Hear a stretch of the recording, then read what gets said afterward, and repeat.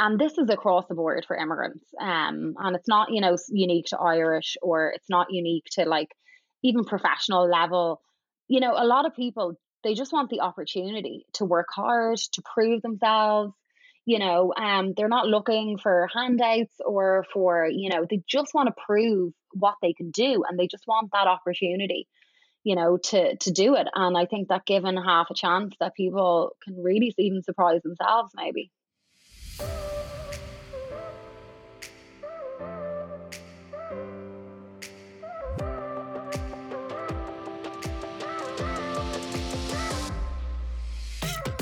All right. Well, thank you so much for coming on. And we're both very busy, and I know that you're up the walls as well. So I appreciate the time to chat and to go over loads of fun questions from me and work for you. Thanks for having me. Yeah, no, I'm happy to be here to talk about. It is my favorite topic, immigration. I know not everybody feels that way, but I actually do really enjoy talking about it. Oh, that's good, because I have so many questions, and I think anybody who has had a visa or is in limbo has like so many questions, and it can feel so foreign to somebody who doesn't necessarily know what options are on the table. Like, it can just feel so out of reach. Yeah, I definitely think it can. I feel like it can be a bit overwhelming. I think that unfortunately, there's a lot of misinformation out there. Google is great for certain things. Medical advice and legal advice, though, I feel like should not. You can do some research, but I wouldn't just rely on what somebody said in, a chat room or a listserv or something, because there could be something about your, one or two facts that might make your situation completely different. Yes, yeah.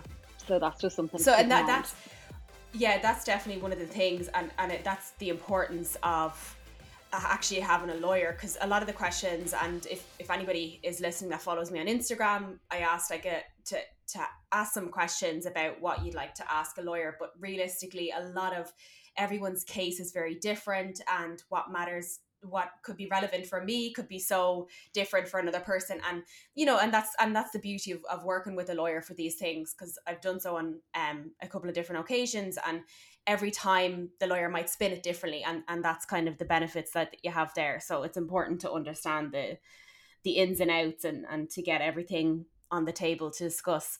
So what would be in your, like, I know that you cover so many different types of visas, what would be the kind of main most common visas or cases that you work on? Or could you even say there's a common visa that you work on? I would say over the past few years, I mean, I've been practicing for over 12 years, and all I've done is immigration, and all I do every day, all day long, is immigration. So to me, actually, that's a pretty important thing in looking for an attorney.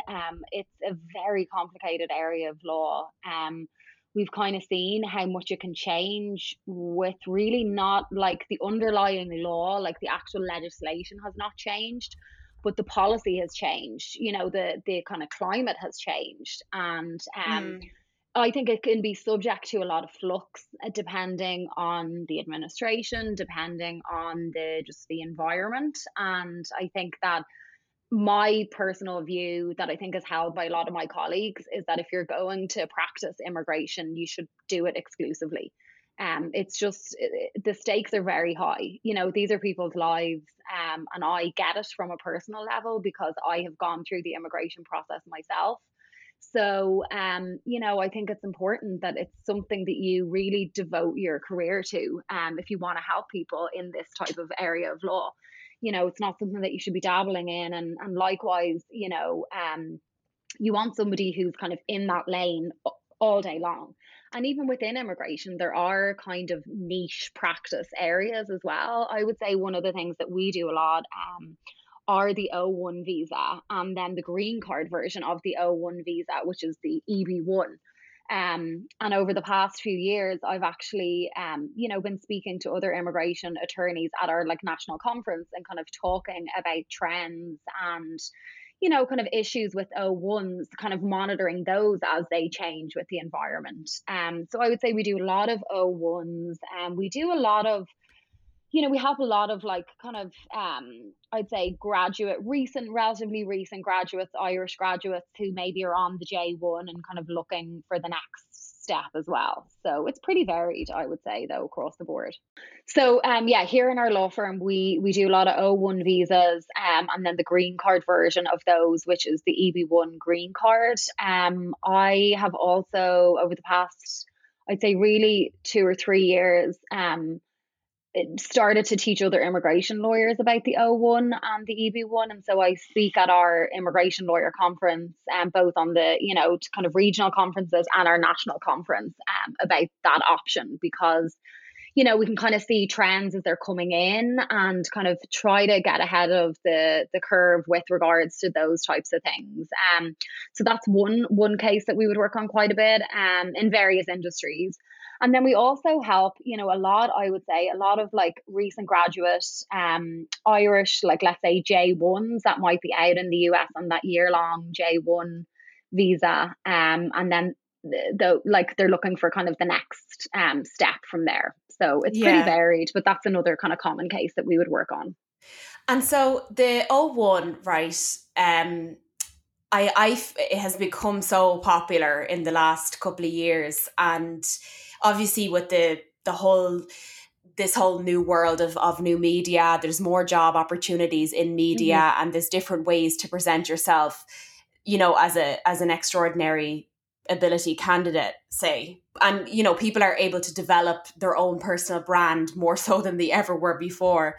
So I feel like, me and my friends joke, because a lot of us work in media, we have the O1 and we say like, oh, it's like the Wild West of visas, because it truly kind of is. So yeah. Can you give us a quick breakdown? Because like, again, a lot of people ask about the O1 visa, and I suppose why you're so passionate, or why you've decided to focus a lot of your work on the O1. Yeah, well, I mean, the O1 I love it, because I feel like a lot of times people don't think of attorneys as being creative, or, kind of innovative, or, they have a different view of what lawyers and what they think of lawyers are.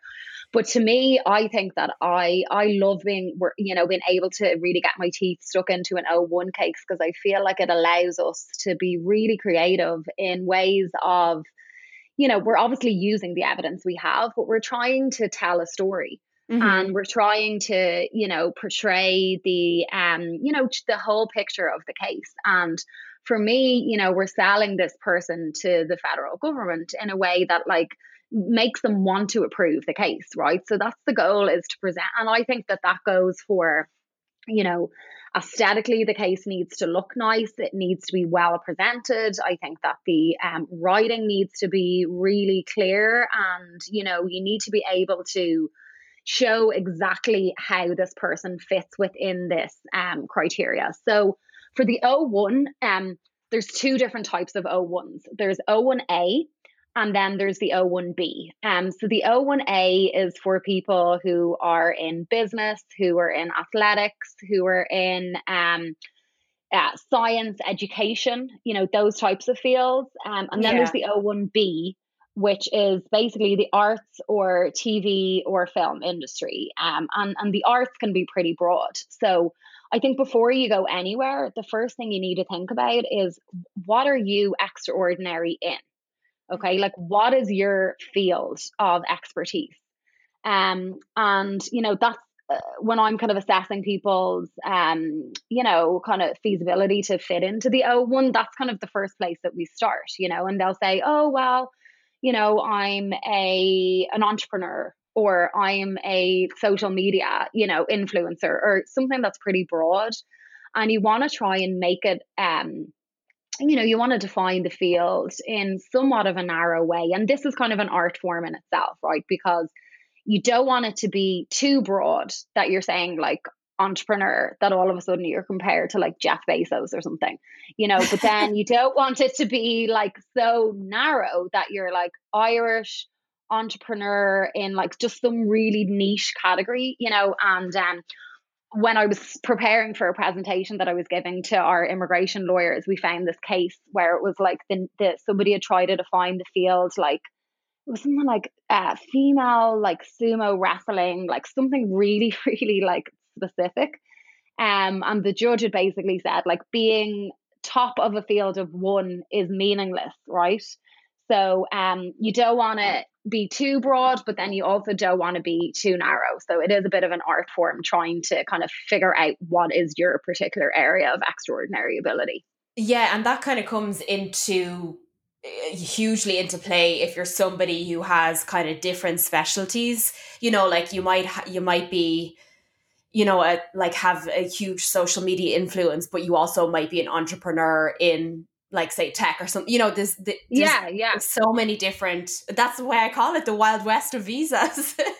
Yeah, It's there is an it's I love that. I'm gonna steal that term. But like that's true because but like think about it though, in your job, right? We all wear a lot of hats. Like I'm an Mm, attorney, right? But I consider myself an activist, and I also consider myself like a really strong advocate, and I do media interviews and I would lobby on Congress, and and I wear a lot of hats, but they all come back to my expertise as like an immigration attorney, and it just yeah, involves doing different things but still kind of in my lane of what I do. And like you can say the same for like an athlete, right? If they're like a great like rugby player, for instance, they might end up doing commentating. They might end up doing getting an endorsement for some type of like sports apparel brand. But it all boils back down to their extraordinary kind of persona as this like athlete. But I think that is it's sometimes people get stuck on trying to figure out how they would describe their extraordinary ability. And another thing that I feel like is, I don't know, I'm not going to say that it's specific to Irish people, but I find that it's very common with Irish people, maybe especially with Irish women, is that we tend to downplay our achievements. We tend to say, oh, like, I'm okay. We're very humble to a fault, I think. oh, And absolutely, yeah, absolutely, so you know what I'm talking about. It's like being humble to a fault. yeah, And like the O1 is, there's no space in that, for that type of like humility when you're looking at the O1. And like you see, Americans can be very confident and very assured of their ability. And I think it's just the way we're brought up, we're just the culture. We're just used to going, sure, I'm okay at this or whatever, and kind of like just downplaying things. And I think for the O1, you're trying to sell yourself. You're trying to do it at at every stage along the way. You're yeah. trying to show how you have this extraordinary ability. So I think it's important to, even before you contact an attorney, just kind of reflect internally and go, if I was to, like imagine you had a boss that you were trying to ask for a raise. What are if you were to bullet point out your top like 15 or 20 things that you would say if you were trying to negotiate for you, what would those be? And then that might help you focus on the things that you're really good at and how you maybe differentiate yourself. Yeah, and but then also you have to think about the evidence supporting that as well. So I think it can save a lot of time for people who have no real understanding of the O1, because the USCIS website can be a little bit confusing, and you kind of look at it and go, well, that's a lot of text. They explain the visas, but it's a lot of like information. But with the O1, to your point, you look at, well, how would I tell my boss I want a raise? Like, what am I really good at? Like, what's my strongest portfolio? And where Yeah. have I got evidence to back it up? Is there somebody in the industry that can say, she's deadly, or, she's just absolutely the best at this, and bringing all that evidence together? Because like, it is a heavy visa. Like, there's so much evidence involved in it. And I would hate to downplay that, especially now that we're Yeah. like specifically on that topic. And even coming from an Irish girl, a young Irish girl who's on her second O1, and like just being like, it's very, very difficult to exaggerate and to stretch everything to say like, no, like I'm the best. Like it's so hard. So I can totally relate Yeah. to that. Like, Yeah, it is. If people get uncomfortable doing it, yeah, and yeah, but I do think that's a cultural thing, and I think that, like, ultimately at some point, if the case gets approved, you will be in an embassy or a consulate, and if especially if you look young, like one of the scenarios we had put together in our presentation was, we called it the Peter Pan scenario, where you get your case approved, and then you go in for your interview, and he looks at you, he or she, the officer, looks at you, and you look really young, and you're looking back, and you have this approved O1 on paper. You still need to sell yourself there in person. And so it is important that you believe in yourself as much as I would as your attorney, or whoever your attorney would be. And the standard is high. It is a lot of work.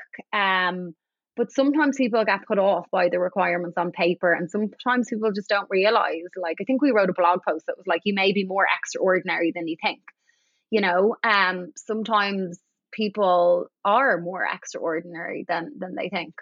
yeah, yeah. I totally agree with that. And again, going back to, that's just the beauty of working with a lawyer, to be able to pull out those pieces, and they say, well, have you got any of this, and have you got any of that? And you kind of say, well, yeah, but it's from, like, 2012. And they're like, well, that's great, because that means you've been brilliant since 2012. Bring it on. So Yeah. it's definitely worth, if you're thinking of it, and you kind of have a little bit of self-reflection after exactly what you're saying, just think about it and see if it's something that you think you might be able to fit into, and speak to a lawyer, because it's definitely worth the shot. And I think there's a lot of information on H1Bs and J1s and all that, but there's not so much information on the O1s Yeah. historically. So Yeah. and to your point, you We have a blog post on it as well. Yeah, actually, we set up a website specific for O1s. We haven't really promoted it that much. It's called extraordinaryvisas.com. And it highlights some of our clients and kind of some of these kind of pieces of evidence. And our goal is to we have a blog there as well. I think that might be where the blog lives. Oh yeah, it does. That other one, the other blog I mentioned.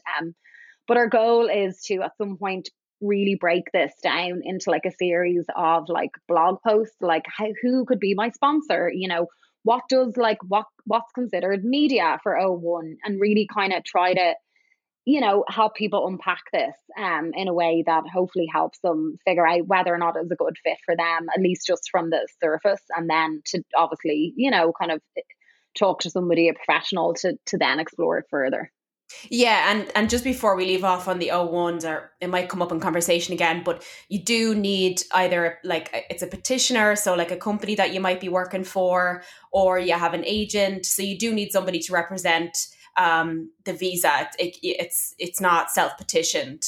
Yeah. Isn't that correct? Yeah. That's correct. Although you can set up it's Company, possible to set up a company too. And I like doing it that way, because I think it gives people a little bit more flexibility to work when, so there's ways to, again, like, it's not, and this is specifically allowed as well. You can't self-petition, but you can have an ownership in a company that sponsors you for the visa as well. And so that is a good option. But yeah, there's just a lot of, I think, confusion. And I think even immigration attorneys are confused by who can act as a sponsor, and who's the employer, and what if there's agents, and what if, and so it just can be complicated. Yeah. Yeah. That's why we pay you guys. Yeah, I know. That's why we've been doing this for so long. Yeah. Absolutely. Yeah. So let's talk about the J1, because again, when I put this out on Instagram, this is the biggest deal. So many people are stuck in a pickle with the J1. And then, we're talking about, coronavirus times right now, but in normal times, a J1, people go on, whether it's the year J1, they come in the summer, I believe, or there's the J1, the trainee, which is 18 months. And typically that's done without a lawyer. They just do it with Use It or whatever it might be at home. Yeah. And then they get over to the States, and they're like, oh my God, I don't want to ever go home. So what kind of options are the easiest routes for them, or any options on the table that you might discuss with your clients after the J1? So Okay. one of the biggest questions that a lot of people were asking me was about the J1. And I know people are in a pickle with the J1 and in this current coronavirus climate. But on normal terms, it's always still a big question on the table. I've done my J1. I've been over in the US for, whatever months it might be, and it's coming to an end. And as you said at the start, J1s are typically one of your biggest queries that come through the door. So what options would you put on the table to present to people on a J1 for their next steps? Yeah, I mean, and look, I get it because I came here on a J1 myself initially through UCD, it was a different type of J1. It was an exchange student one back in 2002, for a year. So I totally get the whole coming here, falling in love with, wherever you are and just kind of wanting to stay. And so for me, I went back home, finished in UCD, and then came back out later to 2 years later to go to law school here. So my path was a little different, but I appreciate that, and I know exactly why people want to stay on. But what I would say is, I feel like when you're coming towards the end of your J1, that's almost too late to start thinking about what's next, because Yeah. a lot of options are not immediate. So, it's something that requires a bit of advanced planning. And depending on your J1, like you said, you could be on the summer J1 for, 3 or 4 months. You could be on the J1 trainee for a longer period of time, like 18 months, or the graduate, which I know people don't like. We're not supposed to call it the graduate J1. It's the Irish Work and Travel Program, but a lot of people refer to it as the graduate J1. So you need to kind of think about this from, I'd say, earlier on in the process. And the paths I guess the bad news is that there aren't tons of options. There are not Yeah. loads of different options available. So that's the bad news. The good news is that there may be some, and the earlier you kind of look into them, the better it would be. Obviously, the O1 is from J1 to O1 as an option. Maybe not that common though. Sometimes it can be hard to demonstrate the springboard from like J1, like postgraduate to O1, but it's not impossible. And I know certain people have definitely done that.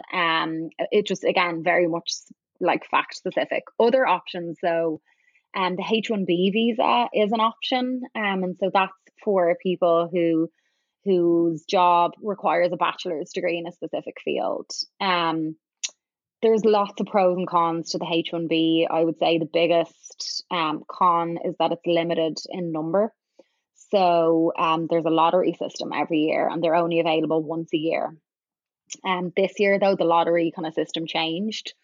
So I think that maybe there were lower barriers to entry because you could just go into the electronic lottery initially, and then kind of see if you got selected. You still need an employer to be willing to sponsor you and all that.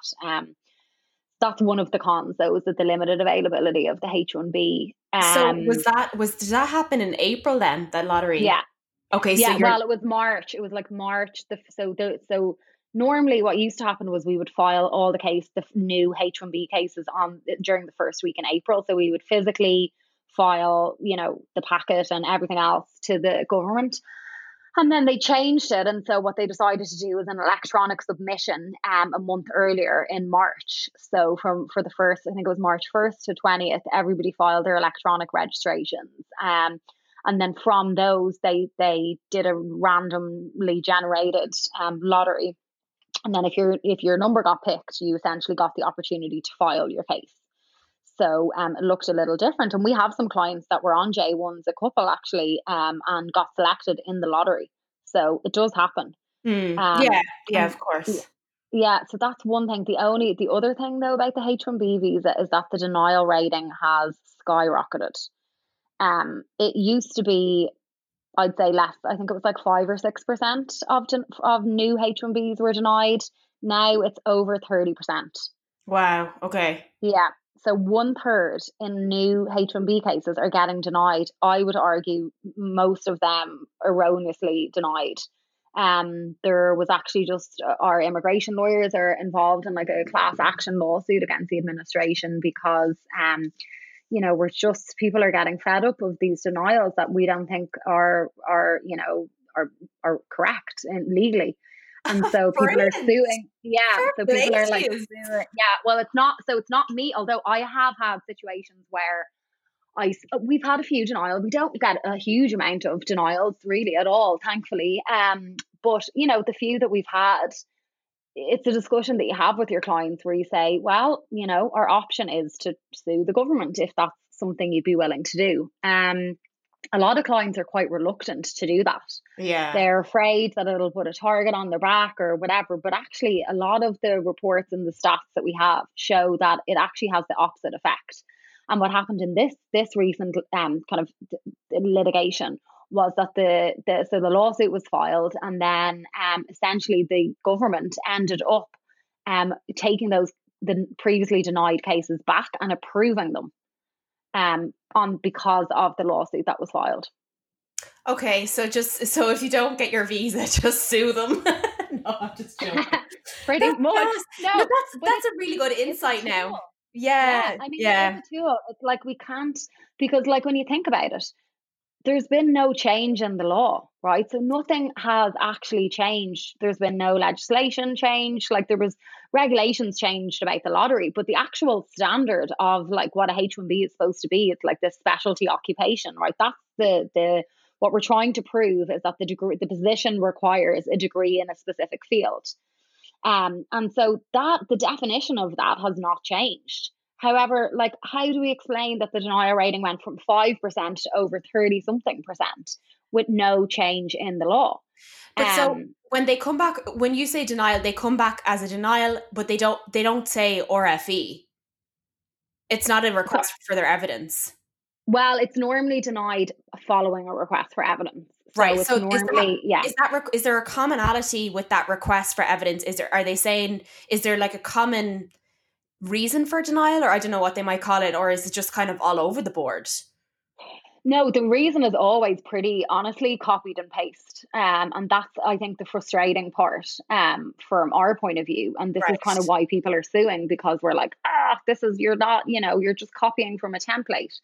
And so it's just like, oh, there's no, this position is not a specialty occupation. I mean, we've been getting requests for evidence to prove that like engineers need degrees in specific fields, and it's like, I mean, really, and then now there's talk that the USCIS is running out of money because I think their resources are being used in places that really is just not making for an efficient, way to run the agency. When you think of all these crazy requests for evidence that we're getting, and we're having to submit like hundreds and hundreds of pages back in response, and somebody has to, I hope, review those. And so that's the kind of thing that we're seeing. It's the request for evidence, the standard denial, just like kind of concluding that the position is not a specialty occupation and therefore H1B is denied. But I guess the point is, not everybody's going to want to sue, but I guess the point is that, it's not a one size fits all. There are creative advocacy avenues that you can take. And this is kind of at every stage in your case, before, during, after, you need to kind of think outside the box and look at things just in a different light, given, not just the coronavirus, but just the climate in which we're living. I think you just need to look at things in a different way. And to be savvy to kind of curate your evidence around that, I suppose. Yeah, just to like really be comfortable with your representation and, and your knowing that, you are also being your own advocate as well, that you're being your own best and zealous advocate, I would say is just really key. Yeah.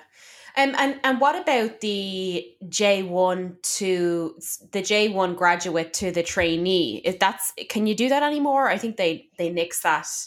Yeah, I don't think so. The way J1s work, as you mentioned, they don't normally go through attorneys like us, and that's because you need like a third party agency to approve essentially the J1 program, and then they issue that form that people use, that DS 2019. So that is done directly. So essentially, like the third party agency, whatever it is, use it, or the Triple IC in Boston. Oh, actually, I think they rebranded to, I think it's the Rian Center. But anyway, you go through an agency, and they're kind of like the gatekeepers between the J1 and you ending up at the embassy for your interview. And I think that they have stopped issuing or approving back to back J1s, or kind of switching from one to another. So I don't think that that is a feasible option for people. At least as far as I can see, that that's not happening anymore. But another option that I think is great, and I think there's a lot of confusion around this and a lot of misconceptions that make people just not consider it, is that the employer sponsored green card. So an employer, a US employer, is able to sponsor an employee or a prospective employee, so somebody that they want to hire down the line, for a green card. And there's like a very specific process that we can go through depending on kind of what the position is. And a lot of people think, and I just don't know how this got started, but I hear it all the time. People think, oh, I have to be on a H1B for a certain amount of time, and then I can go to green card.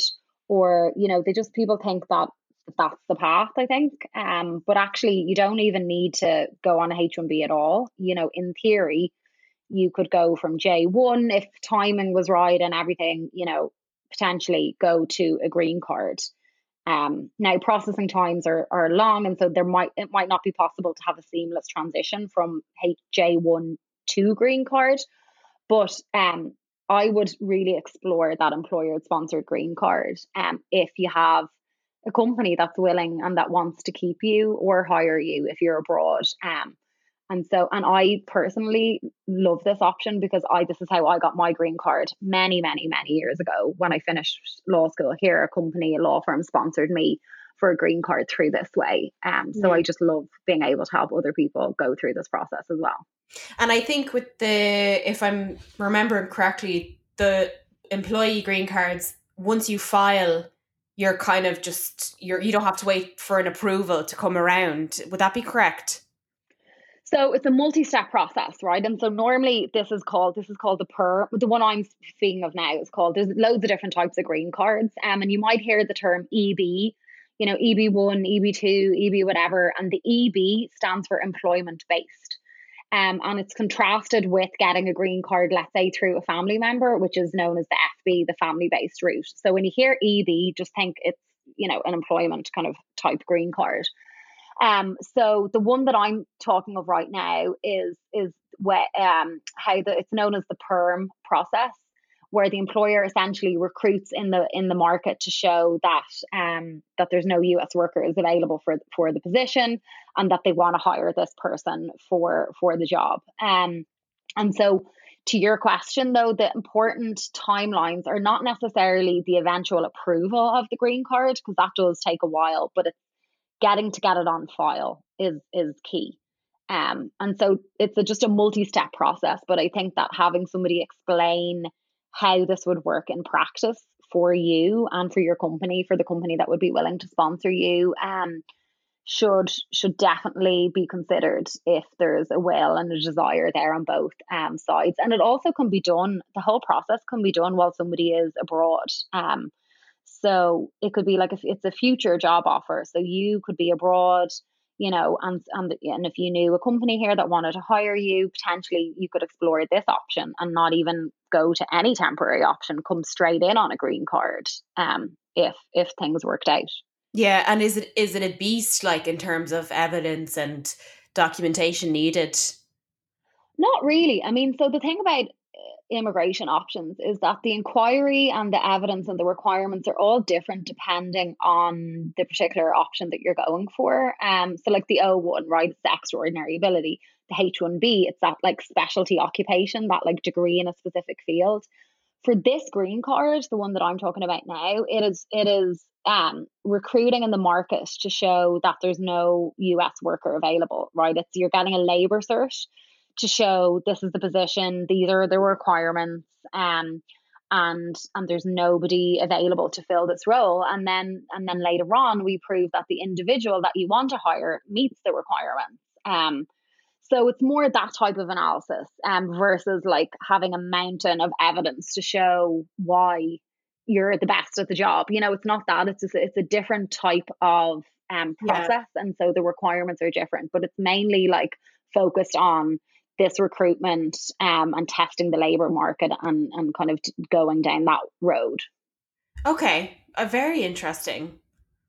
I hadn't Yeah, I I hadn't thought about that one really. I mean, like I knew of it, but as you said in the beginning, I really thought that you had to be in the US for like 5 years or something before you can Yeah, apply. everybody thinks that. I feel like we need to just dispel that myth.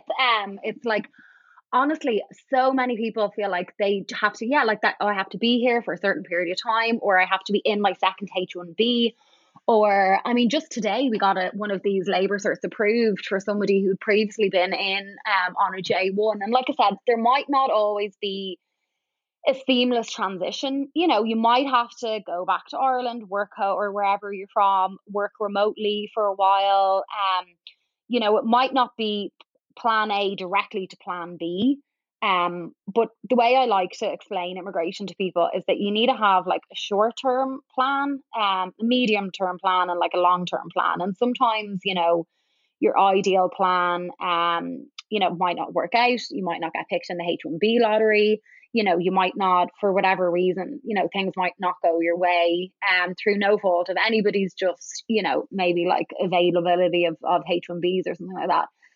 So it is important to have, I think, various options if you can, and like think of them in different stages. Because while you might want a green card, straight away, that's not going to be possible. No green card can be done that quickly. So you need to kind of think of them in your options, I think, in various stages. Just the fact that it is hard to think about short term, medium term, long term.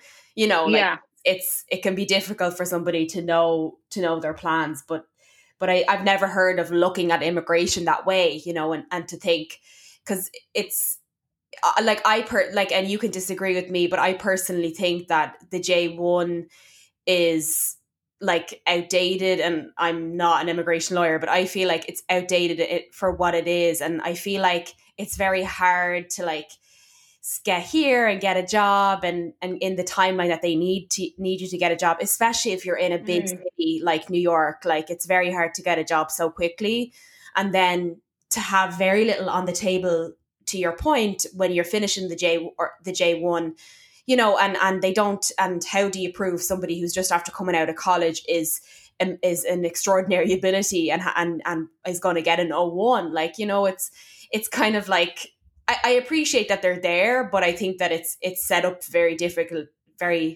difficult for the people who are getting them, and if you're happy to come over for a year and say like, oh, I tried it, and you wash your hands of the US and go home, but Mm. it can be tough. And I think a lot of people going on the J1s, I know had no intention of staying after 18 months, and then of course, Yeah. like that's just, then you just want to stay. Like the minute you get here, you just never want to go home. Yeah, no, I definitely can, relate to that. Absolutely. But I think, the issue is that there just aren't a huge amount of like short term options. And so, that's why kind of future flow of like Irish immigrants into the US, I think, is important. And that's why, so the J1, that like graduate J1, is specific to Ireland. There was the Irish government works with the Department of State to like specifically get that.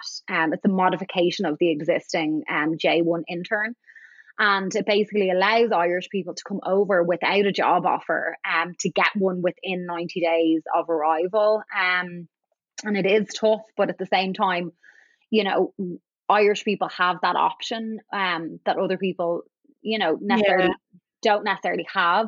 So it is good in that respect. But no, look, I agree with you. I think that it can be, I recognize how tough it is. And but I think the J1 it is still important. And I think it's still, for a lot of people, because I know how great, I can see how motivated, and like I've seen it in my own firm, like we have some J1s working for us, and like I just appreciate their determination, and our education system is great, and so really good workers and smart and passionate and very willing to be helpful. And so sometimes people just want to get their foot in the door and make a good impression, and I think that employers really appreciate that. And so you'd be surprised the lengths that employers are willing to go to keep somebody that they like and that's a good worker. It's not easy to find really a great like team. And so,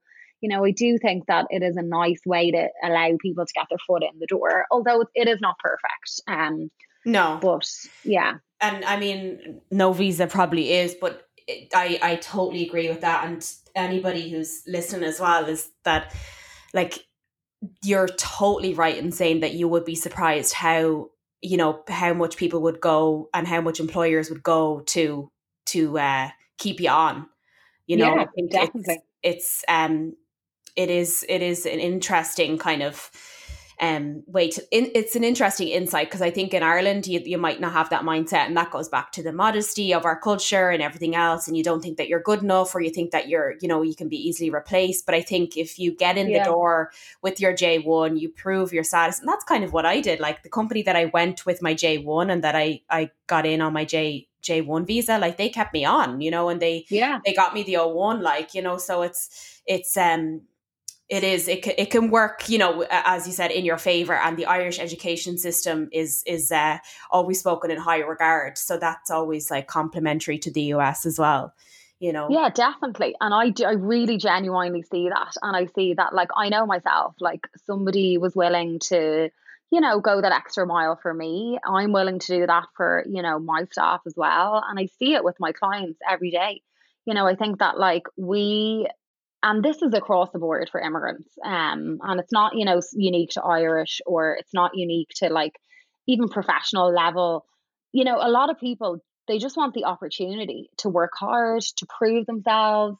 They're not looking for handouts or for, they just want to prove what they can do, and they just want that opportunity, to do it. And I think that given half a chance, that people can really even surprise themselves maybe. Yeah, totally. And that's the thing. It's like, and I know myself and yourself were talking about this, and how, they're cutting down on visas. And to your point, they've increased the denial rate for the H1Bs and everything else. But like, there's no Irish people over here trying to just sit on like benefits. Like, Yeah.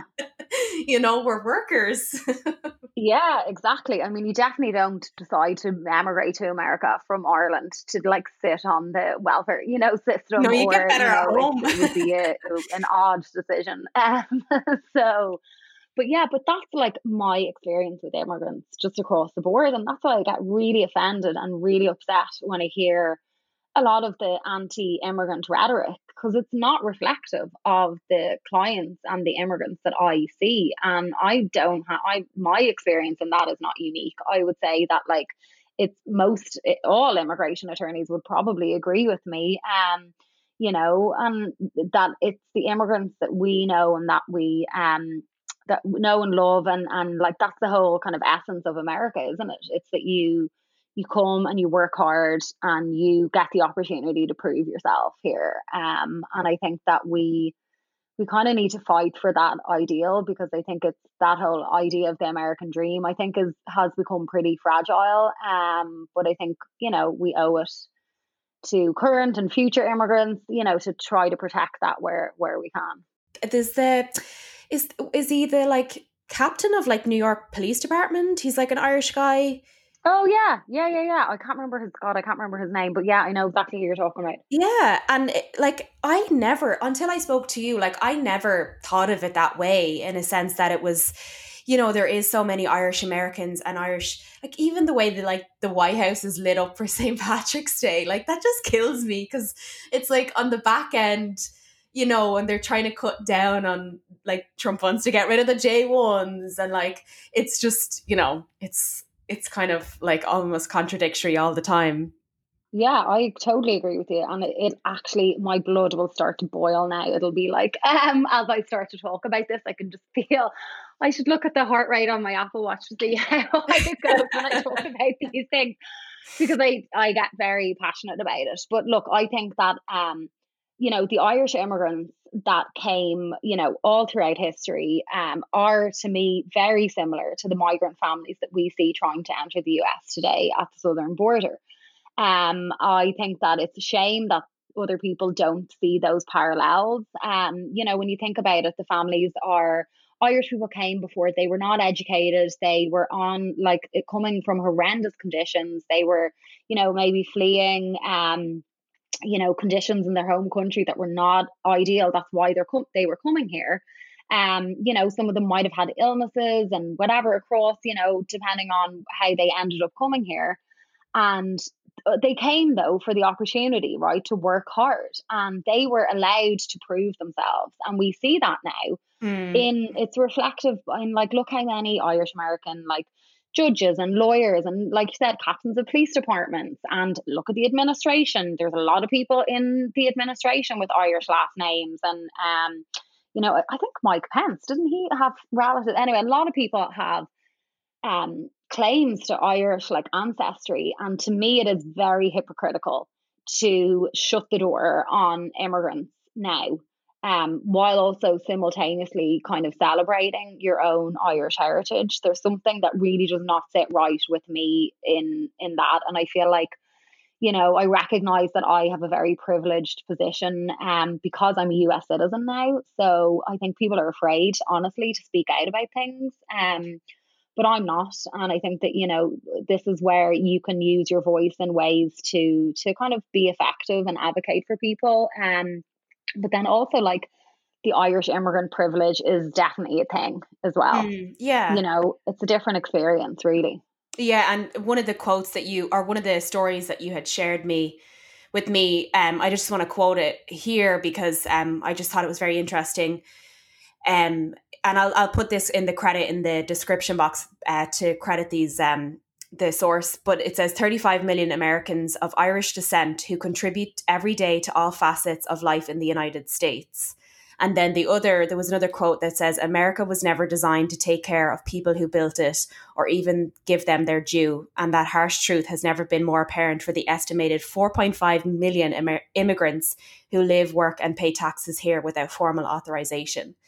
It's a touchy subject, and I know that's a different conversation, but I think that's, I just appreciate kind of the conversations that you've been having around that, and that you're not afraid to speak out about it. And I think it's important, and it will take people like yourself to really make a change and to continue making differences in that space, Yeah, and thanks for reading those quotes. And I feel like, it is I just feel like I have a duty to try to, and all the advocacy and media stuff honestly happened to me.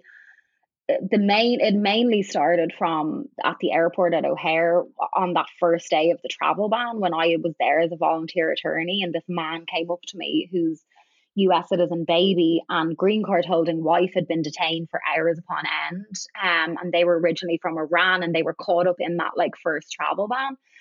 And to be honest, I had come through O'Hare Airport myself with my two kids coming back from Ireland only 2 weeks before. So this was towards the end of January. And this man is looking at me going, or my wife, are they going to be allowed in? And I'm thinking, there's a mom in there with a baby. First off, the child is a US citizen. Secondly, the mom is a green card holder. And I just was like, this is so wrong. I remember getting off the Aer Lingus flight, and my kid was so stressful. And I had my husband with me, and it wasn't as long as their flight, but it was a long, flight. And anyone who's flown with kids, I think, understands how stressful that can be, And you just want to come home and put the kids to bed and get them in their pajamas. And I just thought, this poor woman is there being detained for no reason other than what I thought was, and what I still think was, unconstitutional Muslim ban. And so it was kind of at that time where I started doing an interview on the spot. I didn't want to at all. That was the last thing I wanted to do, but I felt like I had to. And I thought, God, what would I do if I was in that situation? And I needed somebody to, they didn't have a voice, just they literally were being detained. But I was out there and was able to advocate. And so that's kind of when I feel like a light switch just kind of changed for me. And it's kind of been been on ever since, just with regards to a lot of the things that have been happening, since then. Yeah, it's very interesting. It's hard to see it for yourself. And you've been also working on the E3, which is another topic that came up a lot.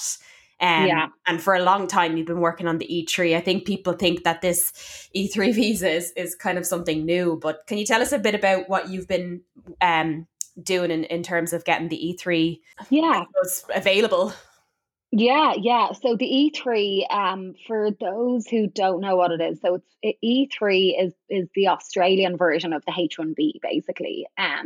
And so kind of all this came up over the years. The Irish government, Irish ministers, the Taoiseach, whomever is here would come and visit, and we'd have meetings and we'd talk about, we run the pro bono clinic here for one of the Irish nonprofits. And so, we'd kind of talk about things that we're seeing on the ground, issues with, like, let's say, undocumented Irish, or, J1s, or whatever the case may be. But then also this idea of, like, future flow.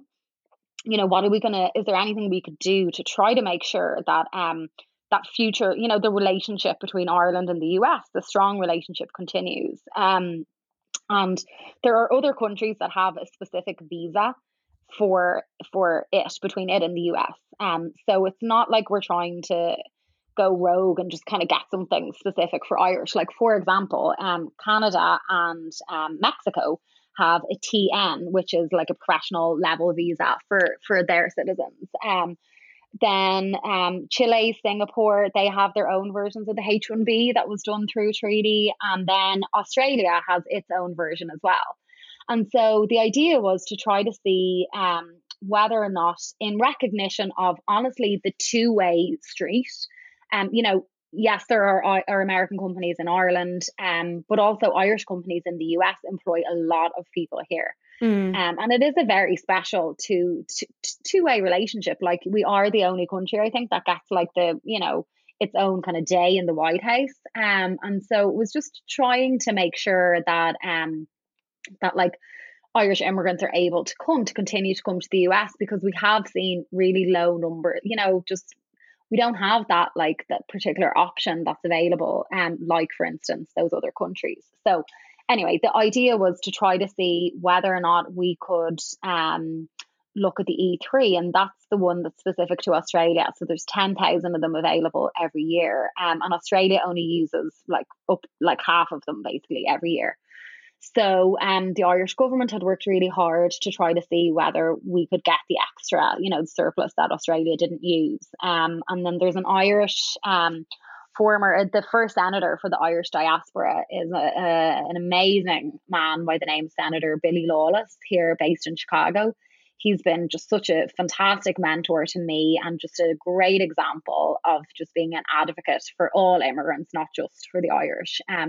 But I know he worked really hard on this as well. And John Deasy, there was like a special envoy. So basically it was to try to see whether we could get the extra E3s, essentially, for Irish. And it's come pretty close on multiple occasions, but never didn't quite get over the line.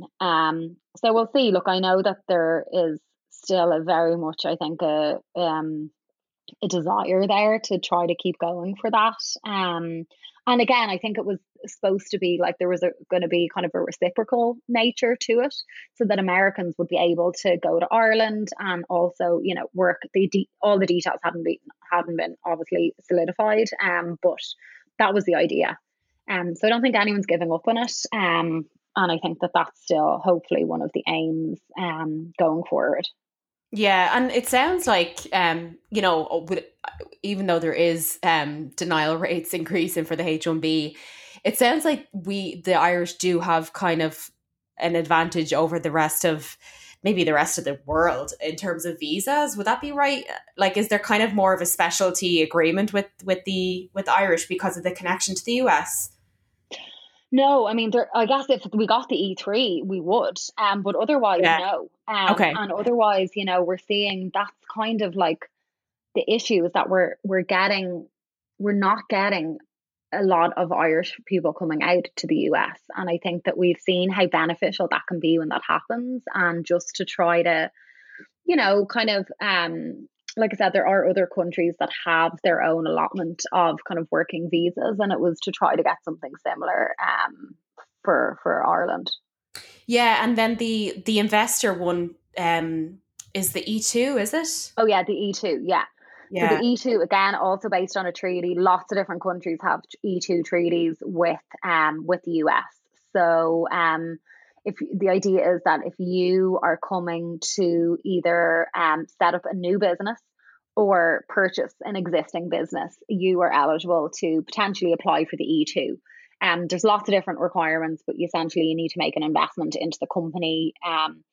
There's no like minimum by law, but you're probably looking at 100,000 perhaps. And the idea would be that, you know, the visa would enable you to come to the US, but the goal is that the company will have a positive economic benefit to the US. So, you know, showing that there's a plan to hire people here, you know, showing what the financial projections would be. And to be honest, I think that this is going to be super important going forward, Yeah. because I think that small businesses are honestly the backbone of any small to medium sized businesses are the backbone of any economy. We need people to come with ideas for creating jobs to invigorate the economy. We have a lot of clients in E2 status in all different kind of industries, but like a lot in the restaurant hospitality sector.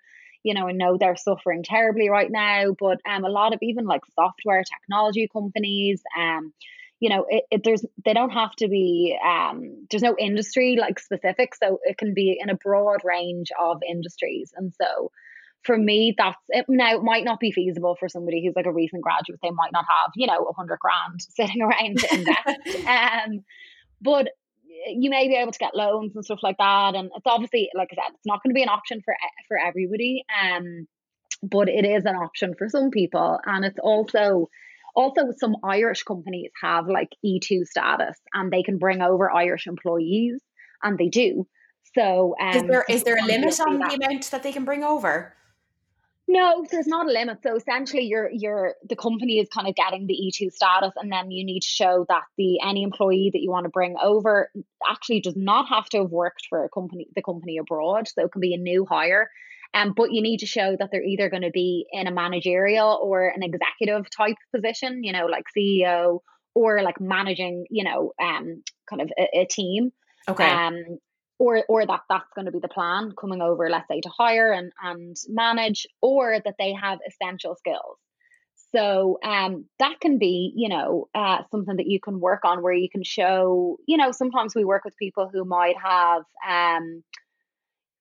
like, let's say, an Irish accounting background, or it could be even a legal background, and they want to come here to work with companies where there's like a mixture of both that need to be applied. And because of this kind of unique knowledge and background, they would be able to kind of work and kind of make the argument that they're essential, that they have essential skills that are not readily available. So yeah, the E2 can be a great option. You apply directly at the embassy, which for me is always a good thing when you can do that, because you don't have to go through the USCIS here. So, and that's actually the E3 would be similar to that. You don't need to file the case here with the USCIS. And why is You that? could apply. It's just procedurally, they're over the jurisdiction of the Department of State. So they're not considered petition based cases. So anything that's like petition based, meaning H1B petition, O1 petition, what else? Like any of the H's are kind of petition based, and so they need to be filed with the USCIS first, and then you get that approval, and then you go in for your embassy interview. Whereas the E2, the E3, those ones, the J1 is a good example as well. You go straight to the embassy and apply there. So Yeah, they just work okay. differently from a procedural point of view.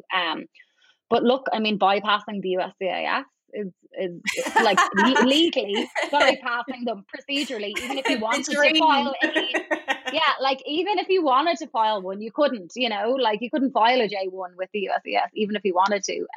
So, but it might not be the worst thing, you know, having to kind of skip that part of the process. I hope they're not It's not to, listening. yeah, it's not to say that like it's and you know what, they publish statistics, and their statistics speak for themselves with regards to their denial ratings and their request for evidence ratings. And look, it's not to say that like the embassy is a walk in the park either. It's not. But I think that it's you kind of you're dealing with, like, at least in the visa unit, like a team who are there. They are specifically working on the E2 cases, and so they're kind of like used to this type of case, and they're kind of used to seeing, they know the lie of the land in Ireland or wherever the post is. So it is just a little different versus filing a case in an office in California that goes God knows where, that somebody is reviewing like stacks of cases. It's just a little different. So yeah. Yeah, very interesting. Right. Well, I want to move on to some smaller questions, I suppose, that I got in from Instagram. And the first one is, so J1s, going back to the J1s, they were locked in to come over. I think it's around this time of year. And obviously with coronavirus, things have changed. What's the outlook for them? They're currently under a ban right now, I think. Yeah, so I mean, I don't know. The thing about it is, all the embassies and consulates have pretty much been closed, so they're not processing any new ones. So people haven't been able to get in for an interview. So I would assume this person or whoever asked this question hasn't even had their J1 interview. So I would just watch this space. Another thing that we're seeing is just talk of trying to limit legal immigration kind of further. And, a couple of Republican senators have been urging the President Trump to look at different options. And Trump himself, I think, has discussed it about the J1, didn't seem to be a huge fan of the J1 before. So I think we just have to watch this space, unfortunately, with J1s. But I know that the Irish government feels pretty strongly about the J1. And I think that, like, now, I might be wrong about this, but I thought like they had some stat about how many Irish presidents had been on the J1 program themselves, just to kind of show the historical, cultural significance of that program to Ireland. So I think a lot of people really care a lot about the J1 visa. So hopefully it will come back in the not so distant future. They should cancel all this. They should ban any celebrations in the White House for St. Patrick's Day. Oh yeah, well, that is something that people feel bringing the shamrock is a big deal, and it was like no matter what happens, people still wanted to be able to bring the shamrock to the White House. Yeah. People were afraid that if we lost it, we'd never get it back. And because we're the only country that, I have my own personal views on that with everything that was going on right now. But I think that from a diplomatic relations point of view, I think it was pretty important. Yeah. But we'll see. Yeah, and so you answered my second question, which was the processing time. So right now, I think that the USCIS are processing, but you can't get your interview. So if you're in the US, then your visa might be processed, but you won't get your interview to actually enter the country if you're outside of the US. Yeah, so like we've had multiple. One day we had 301 cases approved by the USCIS during the pandemic, which was a great day for us. Amazing. Yeah, it was great. But yeah, those clients were abroad and they have not been able to go in for their interview here in the embassy abroad. So we just have to wait and see. But they're over, I think, arguably the biggest hurdle of the O1, which is that USCIS filing. But processing times, though, have been increasing across the board for years. And there's been a lot of advocacy to try to have some accountability on the USCIS end. And so I was actually talking to a reporter earlier on today about there was a bill that was going through the House. I was there in DC in March, and our bar association, AILA, the American Immigration Lawyers Association, was really highlighting this bill because it was bipartisan support, and it was a way to hold the USCIS accountable for what we were seeing as skyrocketing processing times. So previously the processing times were high. So I can only imagine what it's going to do to, the coronavirus, COVID, whatever, all the shutdowns, I think are going to have an impact. And then just one thing to note about processing times is that the expedited premium processing has been on hold right now. But bear in mind, that's hopefully a temporary measure. So by the time you're listening to this, it might already be lifted. But yeah, just a couple of kind of topical current things to note about processing times. Yeah, that's on hold for, is it just the foreseeable until they decide to lift it? I don't think there was an allocation of time for the Yeah, expedite. there wasn't. No, but like to me, it's just a no-brainer to bring it back. I mean, I just read an article in the New York Times there the other day that saying that the USCIS is like looking for funding because they're running out of money. Should they make And more money on so, I that? mean, this to me is just a no-brainer Yeah. revenue, just from a purely revenue generating point of view. And also, oh, how many of my clients would really want it to come back? It's just a no-brainer way to get extra funds. So hopefully it's resumed, but no, as of yet, I haven't seen a particular date. So, and look, what we've seen is that normally things are done with not a lot of notice.